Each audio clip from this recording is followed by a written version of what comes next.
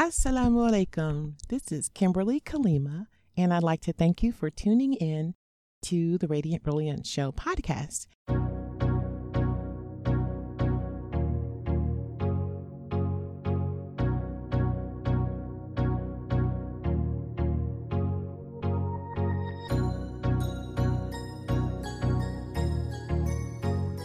Now, this is going to be a relatively short one, but I just exited the movie theater from having watched Do the Right Thing, the 30-year anniversary of the release of the film.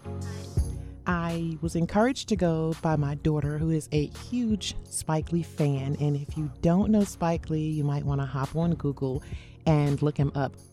From his early exploits of film, from She's Gotta Have It to School Days to Do the Right Thing, all the way to documentaries regarding the 4 little girls in Birmingham and the floods and the subsequent treatment of victims of Hurricane Katrina, Spike Lee has been on a road of storytelling and a journey for justice. I've been a big fan of his since I first saw, I believe it was She's Gotta Have It, and then I saw School Days. So as a young adult, it was exciting to watch a young African-American male who believed in himself to put his dreams on paper and then on celluloid and release it. There were lots of commentary regarding his style, which was very in your face. It was very picturesque, and what I really liked, he caught a lot of flack for mixing jazz in the scores. However, traditionally, films always had some type of classical music in the scores, and his, I believe, represented us in a very nice way culturally.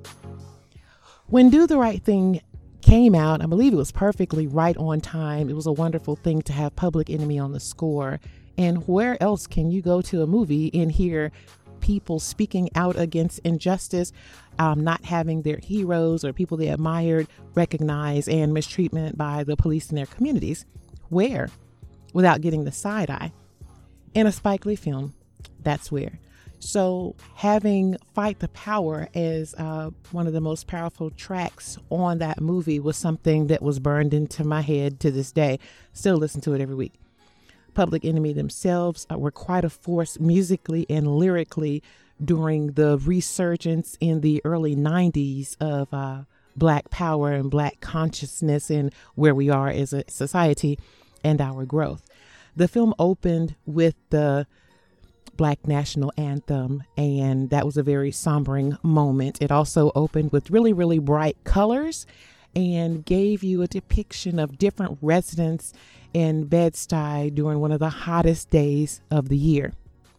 Now, that's where what I remember about the film from an 18, 19-year-old point of view stops, because I am now approaching 50, inshallah. And so what I saw then had a very different interpretation for me now. There was a great consideration to what the other characters were going through of the other ethnicities, as opposed to my side and your side. This is about the right side. This is about doing the right thing. I appreciated now, from having lived a little longer, having gone through some of those experiences, or having seen people or known people and discussed with them some of the things that were very relatable now as a more mature adult, that I may not have known about in the story then, that may have seemed very far-fetched.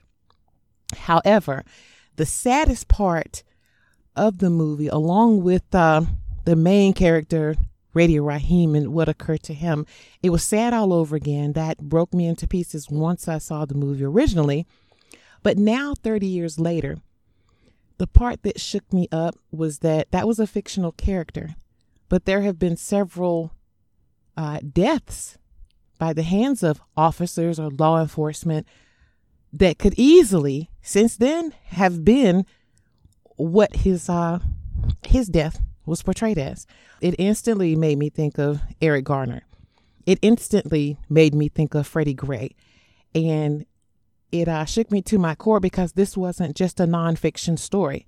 And I thought to myself, either Spike Lee is a very prophetic filmmaker, or he's very intuitive to the course of how things were going.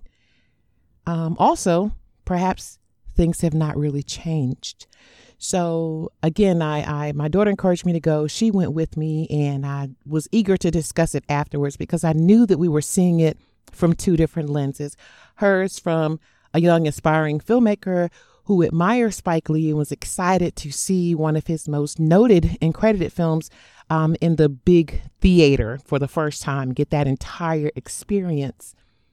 And for me to revisit something I had seen 30 years prior, not having known or experienced the things I had at that time.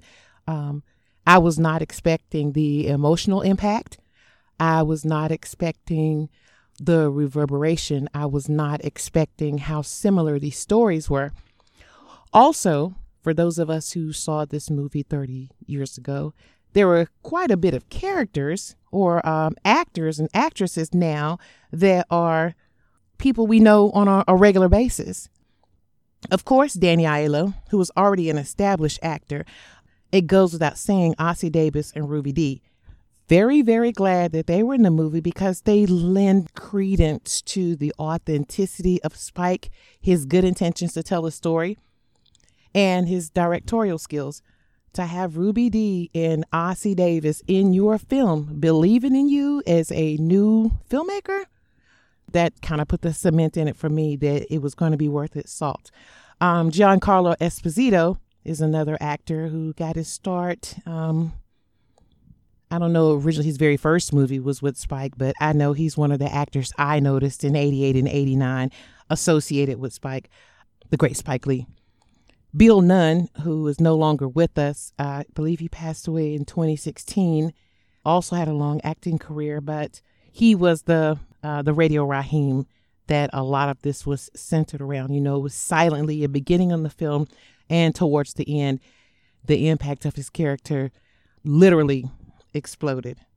John Turturro, there's another person that we've seen, Frankie Faison, Robin Harris, a legendary comedian, forgot that he was there. Spike's sister, Joie Lee, who he also featured in some of his other films. It's good to see her too. There were so many people. Rosie Perez, we cannot forget her impact, her dancing, her voice, her role. Speaking up for single mothers, you know, Samuel L. Jackson. Did I already say Samuel L. Jackson? Samuel L. Jackson, consummate actor. Yeah, I remember seeing him in a few of Spike's early movies. This one, Jungle Fever. Roger Guenveur Smith. Ooh, I remember him from this movie as Smiley, and I've seen him in so many other things, from the movie Muslim to his portrayal of Huey P. Newton. I mean, it goes on and on and on. Martin Lawrence, a young Martin Lawrence also. And if it's some that I've kind of forgotten, I didn't mean to, but to see all of these people all over again that are now people we just know. They've got their own established lists of acting and performances. It was quite a nice reminder.